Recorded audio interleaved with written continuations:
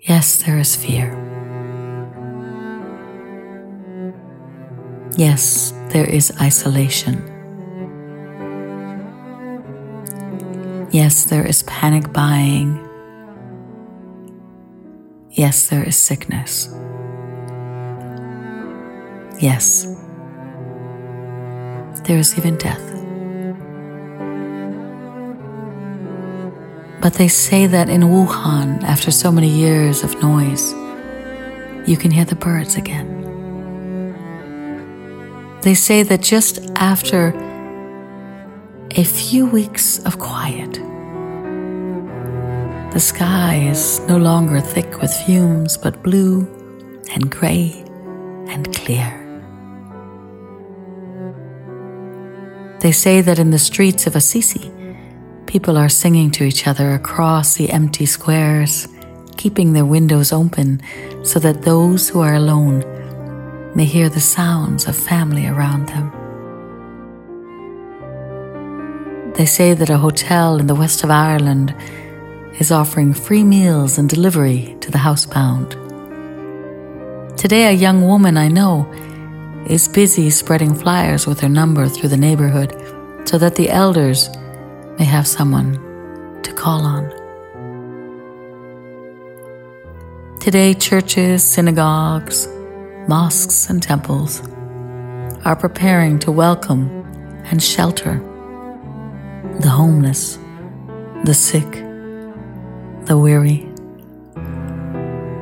All over the world, people are slowing down and reflecting. All over the world, people are looking at their neighbours in a new way. All over the world, people are waking up to a new reality, to how big we really are, to how little control we really have, to what really matters, to love. So we pray and we remember that yes, there is fear, but there does not have to be hate. Yes, there is isolation, but there does not have to be loneliness. Yes, there is panic buying, but there does not have to be meanness.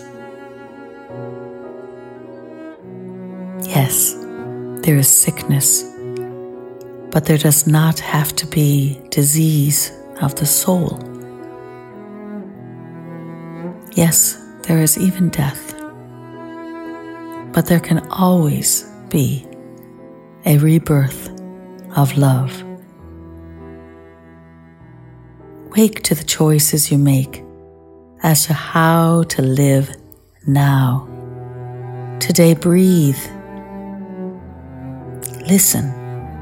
Behind the factory noises of your panic, the birds are singing again. The sky is clearing. Spring is coming. And we are always encompassed by love. Open the windows of your soul, and though you may not be able to touch across the empty square, sing.